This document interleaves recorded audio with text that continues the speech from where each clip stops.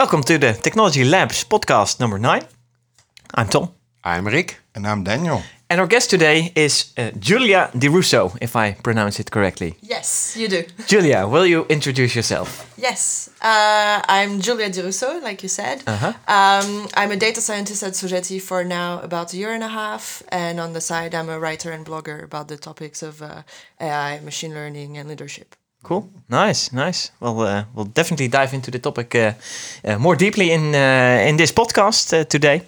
But first, we start with the technology updates that we have brought with us. So, Daniel, will you share us your tech update for today? Yeah, I have a tech update about Microsoft Flight Simulator. Okay.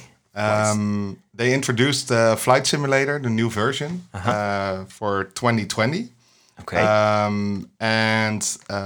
The news headline said Microsoft Flight Simulator returns as a mind-blowing next-generation cloud showcase. So it's been a while since the last Flight Simulator has been released. 13 years. 13 years ago. Yeah. Okay. And I thought these flight simulators are still very, very popular, right? I mean, Oh, they are. well, Microsoft Flight Simulator isn't there. There are some other flight simulators, of course. But the last Microsoft Flight Simulator was 13 years ago. And what has been changed in that time is, of course, we got Google Maps and Bing Maps and all those kinds of things. And the satellite images, a lot of those are available now. So the way they have to design this game is completely different. They have, for instance, integrated Bing Maps in there to see like all the different images of the cities you're flying around in. Oh, okay. They are using all kinds of data to see like how many trees there are and the height and so on. They are using all kinds of sources to make it easier to create those worlds, right? Yeah. So that they don't to make have it more put- realistic. Yeah, and they don't have to put it all in the game. They Exactly. just use what's Yeah. already available. Exactly. So you have to run it online then. Yeah. So that's really interesting okay. because they will update it. And they will also use air traffic of that moment. Real when you're air flying. traffic. Real Oh, that's air fun. traffic. All those kinds of things are happening. And I was reading this article and I was like, oh, this is going to be so cool. Wow. Yeah, And that's also gonna the be- weather updates are also real time. So, Yeah. So you had real weather. Yeah. Oh, so Yeah. you could also make a record-breaking flight from New York to London. yeah. Because Yeah. a couple of weeks ago with this big storm, Exactly. they had a new world record. Yeah. They're flying over Mach 1. As I recall. No. Right? They didn't fly over Mach 1 because No, okay. The relative- airspeed was yes. lower than Mach 1, but the Yeah. ground speed was 1,370 Yeah, kilometers that an was hour, it. which That was is incredibly fast. Yeah, it is. Yeah. Yeah, and they were within 5 hours or something like that? Yeah, it was really quick. 4 eh? hours 58, I think it was. Yeah. It was Astonishing. it was like more than 1 hour faster than normal. And they saved like 50 tons of fuel Wow. on one flight. Okay. But how much did another flight spend? Yeah, the other ones, they had to going the fly the other other way. way, yeah? But I guess they flew on another altitude where they have less problem with the wind. Of course, yeah. So you're now trying it out, or you're going to install it, or what you're? It's not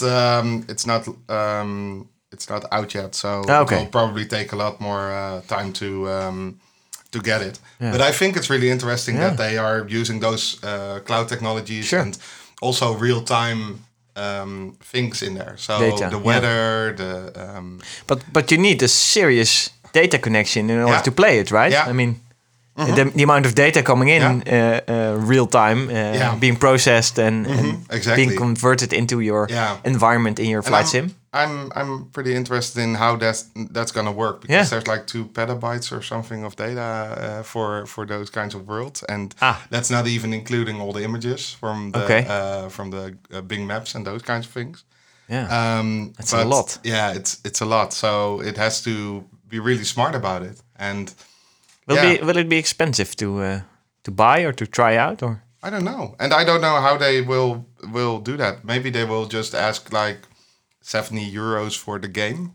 But maybe they have a okay. subscription service because, of course, Sure. it's based on the cloud. And it's being updated continuously. Microsoft has to pay for that, of course. And it's like peanuts for them because they run the whole cloud, right? Yeah. It's their thing. Yeah, it's kind of their thing. Yeah. But still, it should be a subscription service, probably.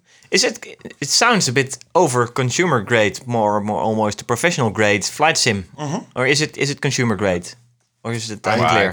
I guess it's consumer grade, but the funny thing is that often these consumer grade stuff is now getting sometimes even better than the professional stuff. Yeah. Because in professional flight simulators, they don't have this real time connection. Yeah. On the other hand, maybe it's better they don't have it. Because otherwise it's becoming quite difficult. For example, if you want to train an approach to Schiphol Airport, if you have the real traffic also there, it's very busy at Schiphol Airport. So you can't do an extra landing because all the other flights are there. Yeah. Or you have to get rid of one of those planes in. Yeah, that's difficult. It's difficult. No, but it's still it's fun, and it's also interesting to remember where it has come from, because the very first Microsoft Flight Simulator, you only saw some lines that indicated some ground, and mountains were just triangles. Probably. Yeah. And landing was virtually impossible back then. It was because you only had a keyboard. True. And with a couple of buttons to control. Taking off was doable, but landing was impossible. I can remember that one of the first flight sims I played was, I believe, Red Baron. It was about that's already an old flight sim, but it was the World War I planes, so the double-decker planes and these kind of things. And triple-decker planes. We weren't born then. Well, even we weren't born then. But that was already quite good. And I know that it went really fast because I can also remember the flight sims with the triangles only. And then all of a sudden there was this Red Baron. And after that there were a couple of more that were really good in a very short period of time already. But now it's real-life stuff. It's great. I was on a holiday the other week and I visited a airplane museum. Oh, okay. In Germany. And it also had a flight simulator, or multiple even, where you can buy time on the flight sim. Yeah. But it was about €100 per hour. Oh. So it was and it was a real flight sim. So one of those more professional grade flight simulators where you can fly a Bell helicopter or a couple of different planes in very nice surroundings, and that really looked very realistic already. So cool. Consumer grade stuff coming towards us, and let's try it out. Let's keep an eye on it when it's there, and we have to try it out. I'm looking forward to seeing other games as well with like real time things, because of course there's a lot of games that have, for instance, first person shooters. They really have old battles like from World War II or World War I and those kinds of things. But I like the elements that they have, like the weather updates and those kinds of things and traffic. Yeah, you could do that really easily, I think. But it's already there in games nowadays. I know that the Pokemon game already has some better information in its game. Yeah? Yeah, it has better Pokemon boosts Go. for... Yeah. Oh, yeah. So it has weather boost for specific Pokemons with when it's raining or when the wind's blowing or whatever. Yeah. So that already incorporates real-time data, location data, obviously, because you are walking around, and weather data to go with it. So there are a lot of games that already make use of these kind of information. Yeah. But this is a good new step, and let's try it out when it's out there and talk about it after that. I'm curious to see what happens. Rick, what is your tech update? Well, my update is a real piece of technology. Okay. So I'm showing it here. But unfolding it. So this is my new phone. Wow. It's a Nokia 800 TUF. Okay. But actually, it's my second phone because my first phone is an iPhone, but I do like to do stuff around the house, repair stuff or whatever, and I'm always careful that I don't drop, for example, a hammer on my iPhone because that would ruin the iPhone. So now I've bought this Nokia 800 Tough. Yes. And it's called tough because you can just drop it on the table and no problem. It bounces around. It's And Daniel, careful. Daniel is doing the stress test now. Challenge accepted. But the interesting thing is, it looks like quite an old-fashioned phone, and it just has real buttons, which is quite nice if you just wanna call. Yes. It's for seniors. Yeah. Oh, thank you. Looks like it. No, if you look at the advertisements, it's specially meant for builders and that kind of people. So you can use it with big gloves on. Yeah, you can use it with gloves on. But the interesting thing is, it also has new technology because it doesn't have a touchscreen. Like you can touch it; it doesn't help. But it does have Google Assistant. So you can talk to it, and then it does stuff. That's interesting. And I just tried it, but I first need to connect it to the Wi-Fi. So I didn't do that. But so the interesting thing is that they and of course one of the reasons I bought it is also quite a cheap phone because it cost me 119 euros, I think. Wow. So it's very cheap. So if it breaks, if I still drop a hammer on it and it doesn't resist, then it's not a big loss. And it has dual SIM to my surprise. So so I was quite pleased with it. Sure. It also has things like Google Maps, so it has some built-in apps. So it's not really Facebook. It has Facebook. I don't use Facebook on YouTube, this phone. so you can you imagine how difficult it is to type a sentence because you still have to use the T9 codes because you just have the number keys. Yeah. So I put the most important contacts in, and I first had to remember how did this work? Because it's just a old-fashioned Nokia, which is also interesting to see. What is it on the top of it? But it says it's a lens. Is it a flashlight? No. What is it? Yeah. It's a flashlight. Yeah. Yeah. So. Cool. And how strong is the screen? Because that's what I always break. Yeah.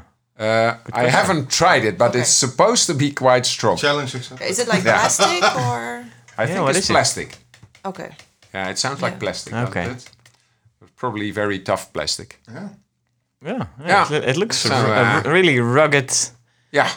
Strong. And it's supposed to be waterproof and. Of course. Yeah, I didn't try it yet. It's brand new. So okay. Daniel offers his coffee now. See what happens there. Yeah, but it's.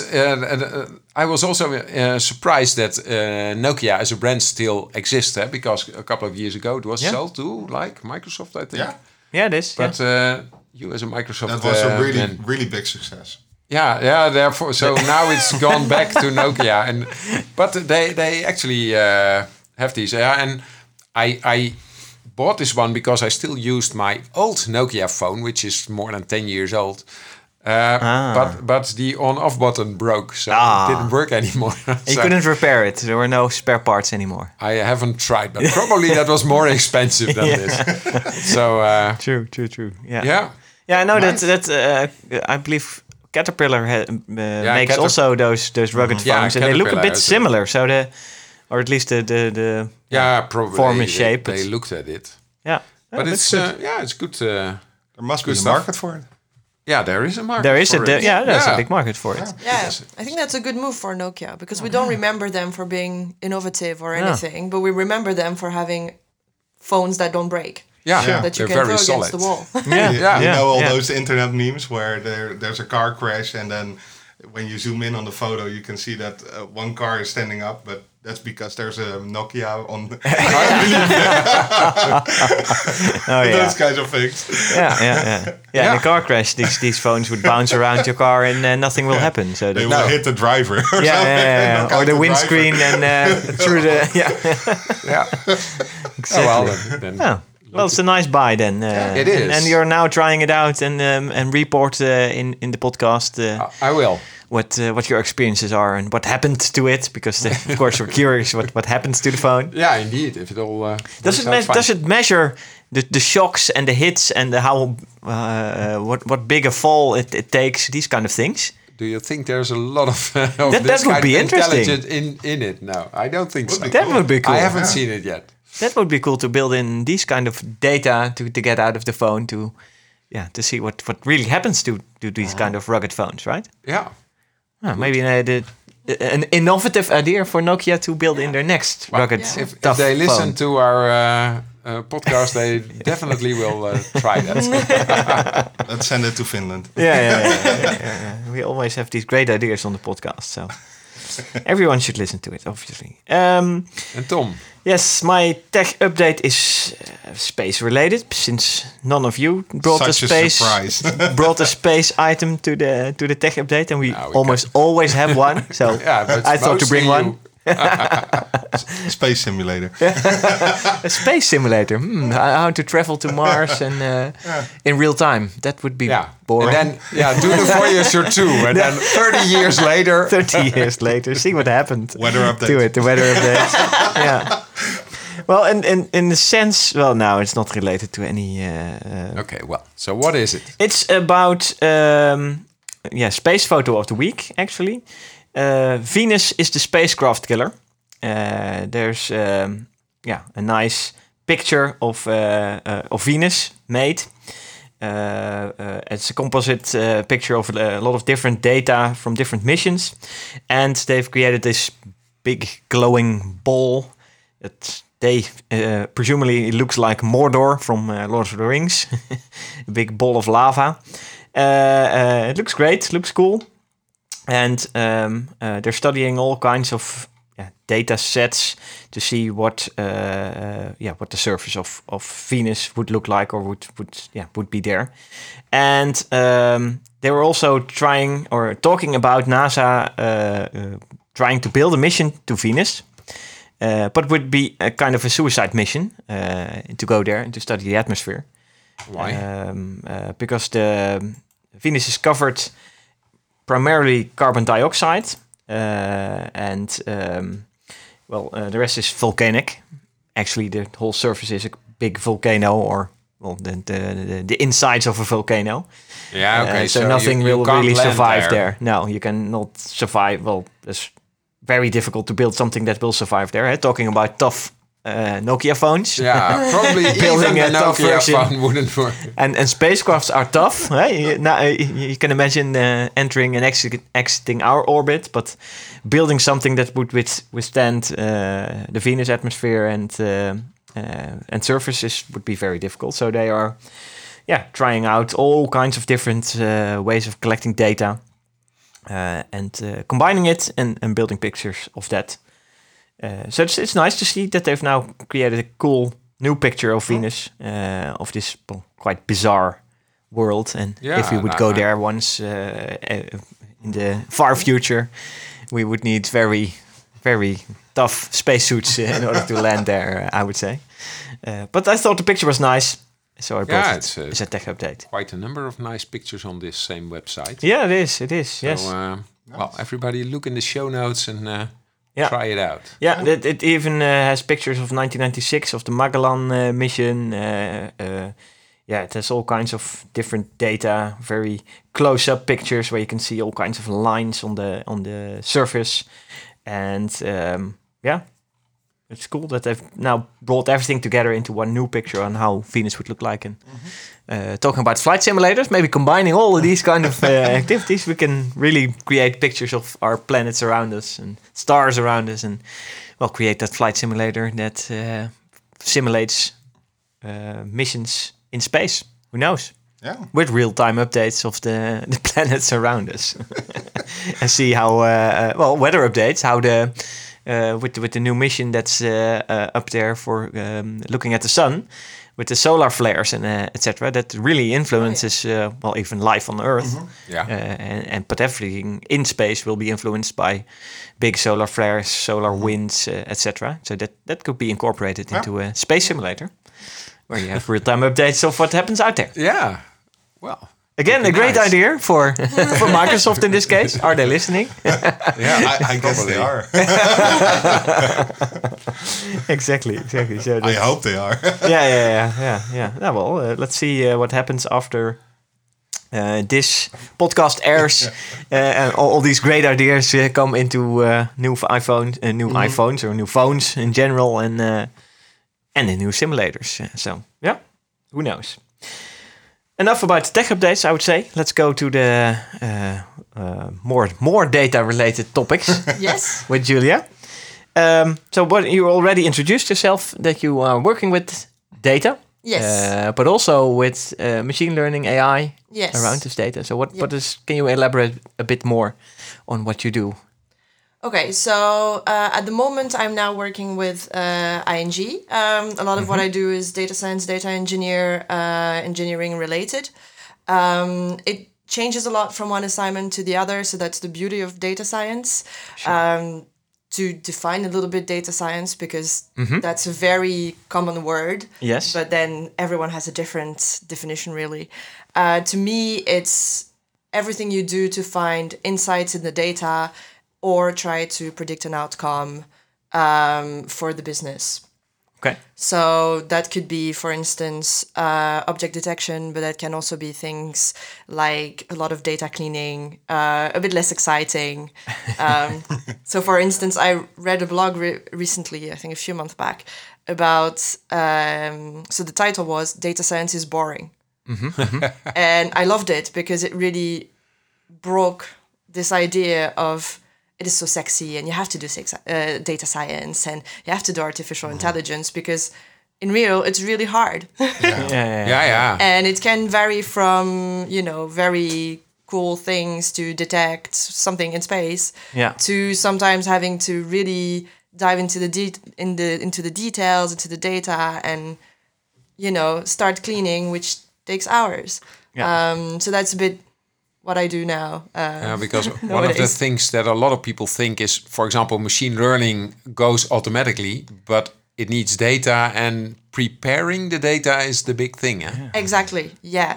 And getting people to give you the data, getting the data from the right places is often where it goes wrong. Oh, yeah? Yeah. So it's not that people don't want it, but often many systems have been made 10, 15, 20, 25 years ago, depending, where you are going, especially in large companies, banks, insurances. These systems were not made for machine learning. They were made for stable. They were made for being able to easily maybe retrieve small amounts of data and to never break. But usually they're not made for multiple connections or to just retrieve all of the data, which is sometimes what you want for machine learning. But these systems are made to store huge amounts of data, right? Yes. So they contain a wealth of data. Yeah. But getting to the data and getting the right data and verifying whether the data is right, that is the real challenge then. Yes. Often it is the biggest issue, because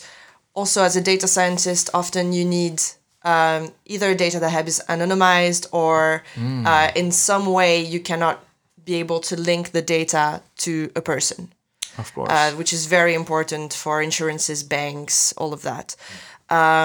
For transaction data, for instance, is extremely interesting, but you cannot relate it to somebody. And these systems haven't been made to handle that either. So you have to create these connections, and you have to make sure that you can link it and use it in an environment that has enough computing power, which is the other issue. I can imagine that the standard environment is not used to working with those algorithms and these kind of things. So you have to bring it to another environment where you have those available, right? Yeah, exactly. So that's also why, for instance, neural networks was very big. It's now very big. It's a very big subject everywhere. And everyone thinks, they've been around for like maybe 10 years. But that's not true. They were around for several, I think, decades. But we didn't have any computing power to do anything with them. So everyone dropped them. And then they renamed it into deep learning to sort of cover this idea, to restart it again, to have a new branding of these algorithms. And now they can work because we have the computing power. But it remains pricey depending on the company you are. And you have to have security systems on as well. So it's always something now that we have to think about computing power. Yeah. So is all the systems that you work with, or all the companies that you work with, do they mainly use cloud systems, or do they also have their on-premises system still? Because I can see that cloud is really important for those large calculations and stuff like that. The computing power, of course. But are there still companies that need to be on premises because of regulatory reasons and stuff like that? Yeah, so that's exactly the issue I see the most. So a lot of companies like banks, so now ING, have on-premise computing power, so they have their own servers, etc., their own racks. But now we see that they're trying to move to the cloud because obviously it is sometimes cheaper depending what you're doing on it, but they are trying to obviously move to the cloud more and more. But for banks it's really hard in terms of security, because there's always the question of ownership of your data. So right now, for instance, ING mainly tries to keep the data inside, and that's something that they have a very big issue with, because you have to have somebody being responsible for the security of the data. And if it's an outside cloud, so Azure or AWS, any of these, who is responsible if there is a breach, if we lose something? So these clouds are really amazing, and that's really where they want to move from. So I think ABN AMRO is moving towards there, ING is moving towards there. They're all moving to have more and more in the cloud. But it's a move that takes really long, because it has to be very... they have to be very careful with it. Yeah, and the old systems, of course, which are not made for multiple connections, you already said. Yeah. I think that maybe the cloud systems could pull data from there slowly, probably, and then anonymize them. And is the problem then tackled with the security stuff, or not really? So anonymizing is more... So it's one security issue. I think the biggest one is also making sure that only the people that should be accessing it access it. Okay. So for instance, in the department where I am at ING, which is a security compliance, they have a lot of pen testers. And these have their job is basically breaking into anything. So that is also a very big question. Can somebody break into it? Things like that. But also within an organization like ING, there are so many people that they also think that the way of do not trust your own people. So because it's so large, so it makes that if you have 5 people that have to deal with that data, only these 5 people must be able to touch that data, and even them must be able not to edit that data. So even the fact of opening an Excel file, this is too far, because if you open it, you can edit it, and you don't want that. So this is really, there is a question of anonymizing, but there's also who can reach it, and even internally, you want very, very strong regulations on who can touch that. Yeah, maybe that's even more important, right? Because I can imagine that if from a bank or from any company points of view that owns the data, that has to be that uses that data. They have to use it because they do the banking stuff for the people that have an account with them. So they have to use the data, and they don't have to anonymize it because they are working with it. And then, according to rules and regulations, you can work with that data, and it's all about the right people accessing it and the right people editing it, or the right services editing it. So. Yes. I can even imagine, and I was just thinking about what you were while you were talking about the usage of data, anonymizing it. Why would a bank anonymize all the data? Because they have to make use of the data, right? Yeah. So you could also turn it around and say they are a bank, so they have to use banking data details. Yeah. Why not use that data also for training neural networks, using the machine learning algorithms on those, because it's what they do. Or is that too simple to say? Yeah, that's rather complex in the sense that there are situations where you are allowed to keep certain information in the data. I forgot the exact name for it. I think it's pseudonymization, something like this. So, pseudonym. Pseudonymization. Yeah, pseudonymization. There we go. So there are certain cases where you can keep more information of the data depending on what you are doing, especially if you have in the end to be able to relate it to somebody. But most machine learning issues really need to be completely neutral. Right. Okay. Is it the case that while training the machine learning algorithm, you want to have this anonymized data because you're just training the model, and then when it is trained, you can feed it real data to use it to process real data. But and then you need real data, I guess. It's about training sets and test sets and real sets, right? Yeah. So if you let's take an idea, for instance, and then maybe that will make will make it clear. So if you take the example of I live in Utrecht in Kanaleiland, and if we are trying to use postcodes, so you will think zip codes, yes, that's not so much something you have to, take out of the data. And then you will look at people that are not paying their certain bill on time, let's say electricity or something. And then you will look and you will take the postcode into account because somehow you realized while training that it was a very big, a very important feature in your data. So it was really good at predicting who was going to pay and who is not going to pay. Let's say an area that's a little poorer, like Kanaleiland, makes that some of the people are not paying on time. So somehow you might decide, so probably they would not decide something like this, but you might decide, let's have them pay a little bit more because we know they will not pay on time. So we have to cover ourselves. Exactly. Something like this.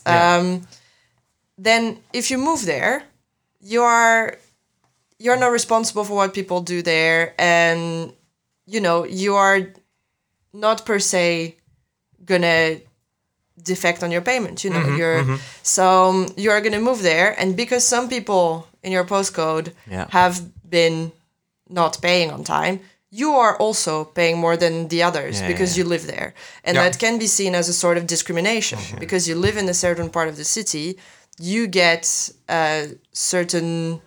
Yeah, well, but that's common with practice insurance. With other insurance as well. But for instance, that's why the gemeente, the municipalities, are deciding not to use postcode data to predict certain things to remain neutral. So if you're predicting something about the area, how often it has to be cleaned or something, that's a different thing. You're not discriminating anybody.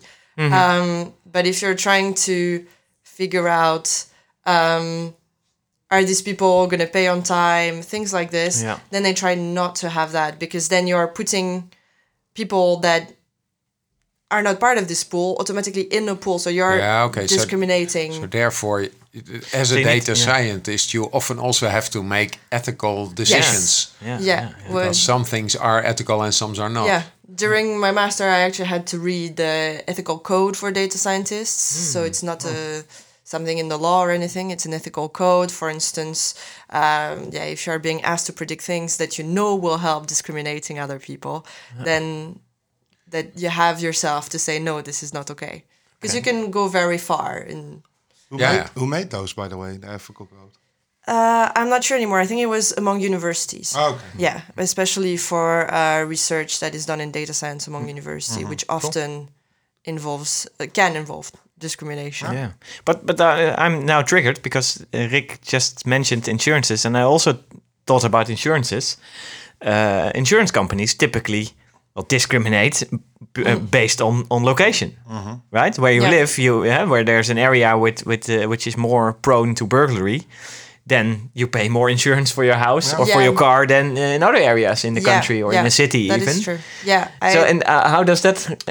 Is it because it's historically done in that way, and it's not really using machine learning? It's just based on statistics, I guess. Yeah. Historically, should that change then? And now all of a sudden, or?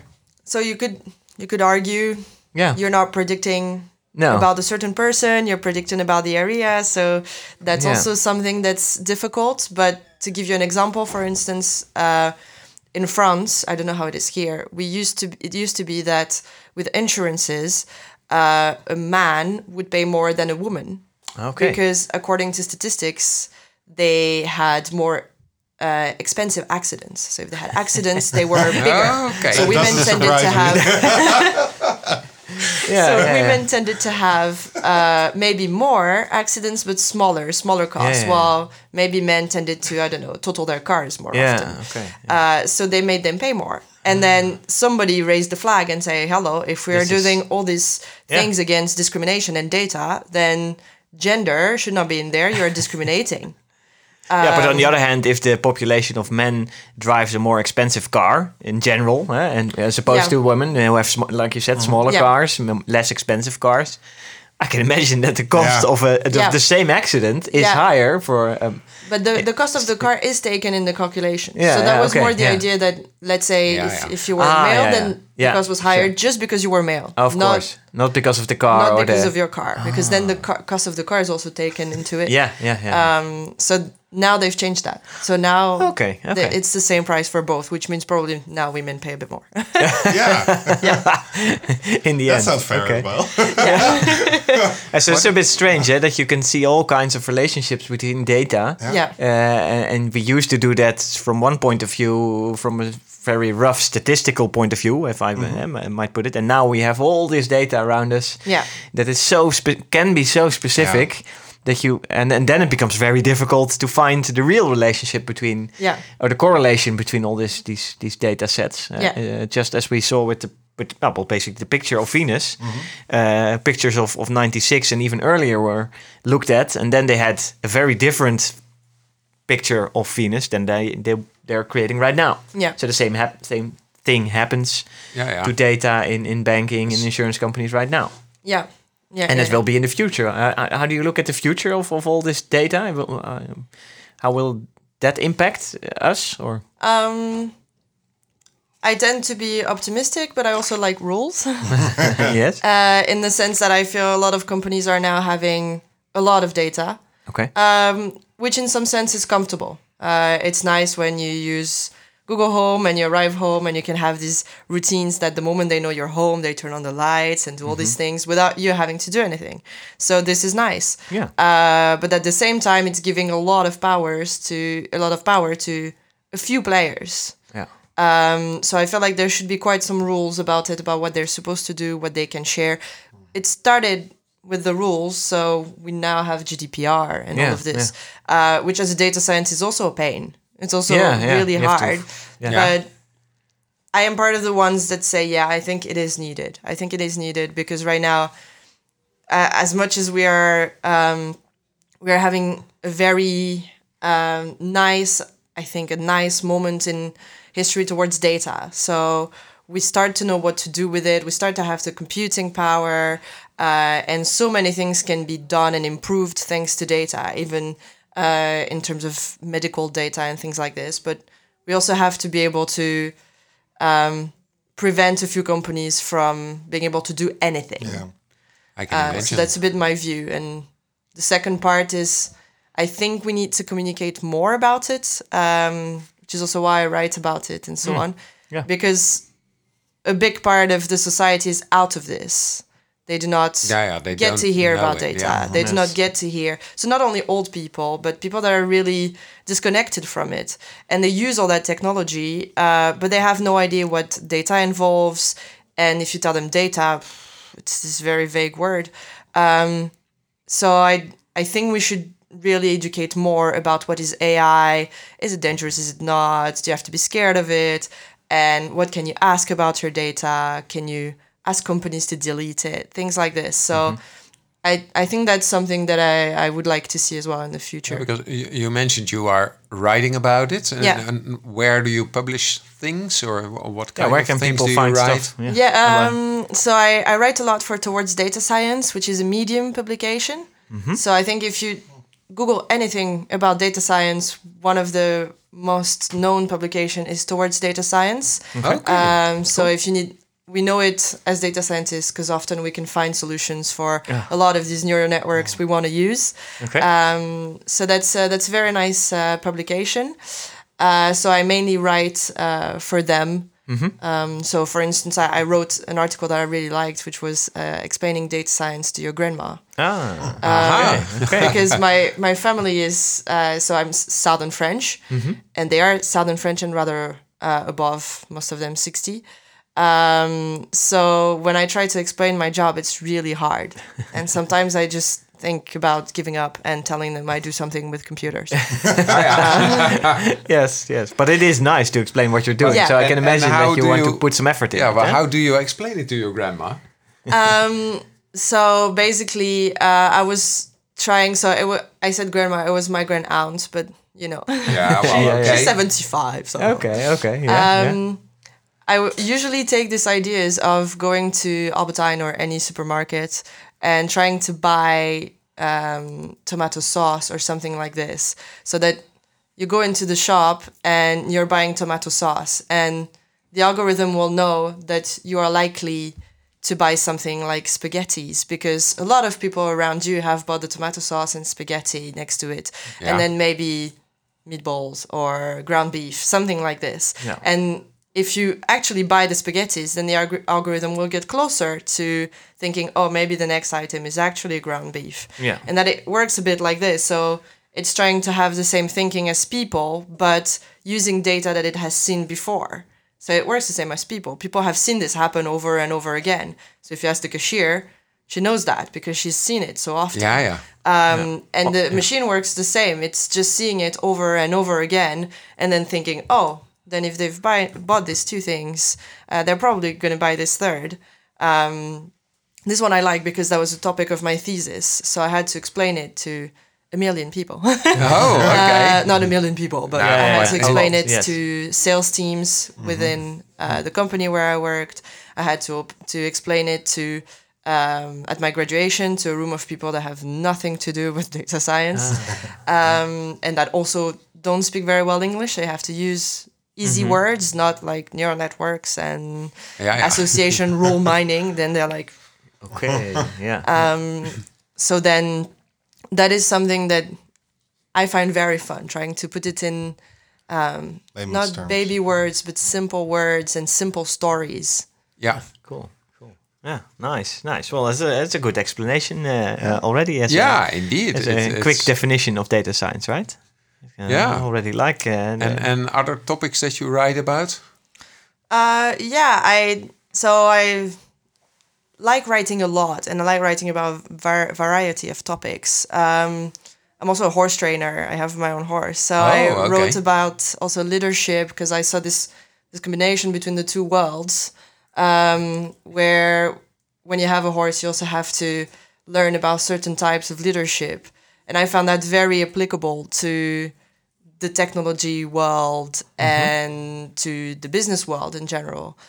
So I wrote also about this, about leadership, about communication in data science. So really communicating about your projects or to people that don't know anything about data science, things like this. So I sometimes write for Towards Data Science, but I write for more publications on Medium, like The Startup and things like this. Oh, cool. So cool. Well, let's put a couple of links in the show notes. Yeah. People can follow and read more about the topics that you're interested in. Very good. Well, we're already heading towards the end of this podcast, so it's good to put a couple of links there for the blogs that they can read more about you and the topics. So I want to thank you for attending our podcast. Yeah, thanks a lot. Thank you very much for inviting me. It was a lot of fun. Okay, good. And thank you for explaining data science for once to everyone in layman's terms. So that's a good thing as well. Well, thank you, listeners, for listening, and see you at the next podcast. Yeah, bye-bye. Bye-bye. Bye.